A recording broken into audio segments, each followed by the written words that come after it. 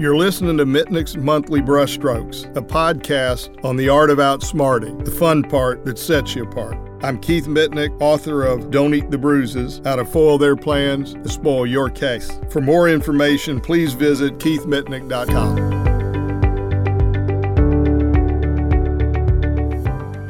This next podcast has to do with when's the best time to cross-examine a defense expert in a car crash case, med mal case, or any other case. And the best time to cross-examine them is to start the process in opening statement. When's the best time to start your cross-examination of the defense expert? And it is not, surprisingly, when the judge says, Mr. Mitnick, would you like to cross-examine? It is before then. You want to jump out in front of that expert witness. Why? And how? Well, the how is you want to start it in voir dire and or opening statement.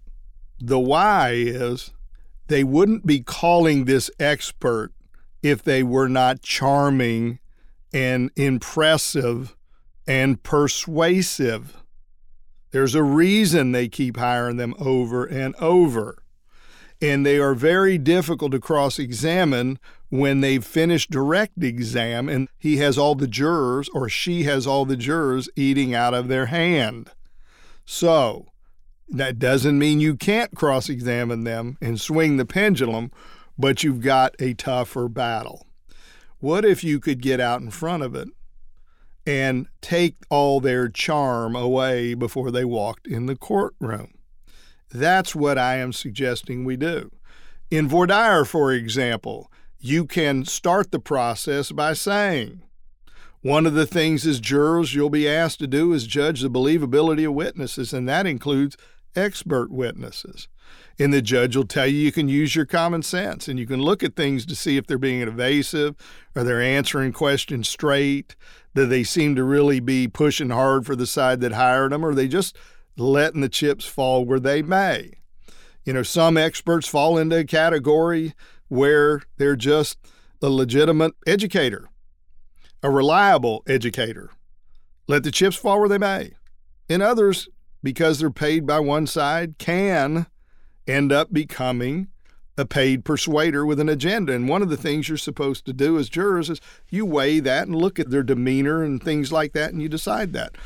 Are all of you feel comfortable, even though they may have a bunch of training and schooling and education and things that you don't, that you can rely on your common sense and look at those basic things to decide, just like any other witness, the level of their believability? You're all comfortable with doing that? Anybody not? Now, when you finish that, in opening, you can't be talking about, it's probably argumentative to be getting into paid persuaders versus reliable educator. But in voir dire, you're not talking about anybody. You're talking about a general principle. So it's a good starting point. Now, let's move to opening statement. And let's take Dr. Jones, and we'll use a car crash case where they use them all the time. And it goes like this. Now, you've already done your side of opening, and we're down into the in context versus out of side of it. And you say one of the things they're going to do is they're going to bring Dr. Jones to you. And let me tell you what the evidence is going to show as to Dr. Jones. He has been hired dozens of times by this lawyer, and he works for the defense all the time.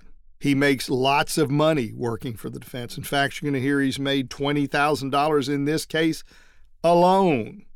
And he's going to tell you that my client had no problems before this crash, was in this crash, and got hurt in the crash, and it caused pain.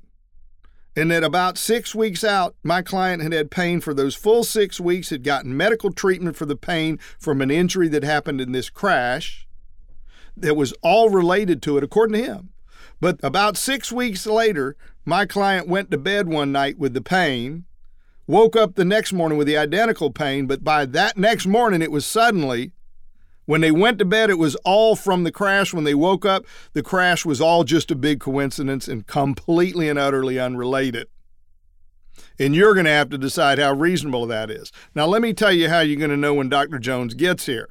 He's got gray hair. He'll be wearing a really pretty suit of, probably gray or maybe dark blue. He's a handsome fella, and he's got huge credentials. And you'll know he's here because the judge will say, call your next witness. And one of these lawyers over here will say, Your Honor, we call Dr. Jones. That'll be the guy I'm talking about. Now, when you finish that, trust me, Dr. Jones is going to walk in the courtroom and he's going to expect all this adulation that he normally gets from the jurors, and they're going to be wowed by all of his training and schooling and multiple board certifications and how slick talking and all the analogies he used. And he's going to think his zipper's down or something when he looks around and nobody is worshiping him. He will not know that you've taken that out of the equation before he ever stepped in court. And trust me, then it is far easier to cross-examine Dr. Jones from that perspective than having him wow him and then try and dig out of that hole.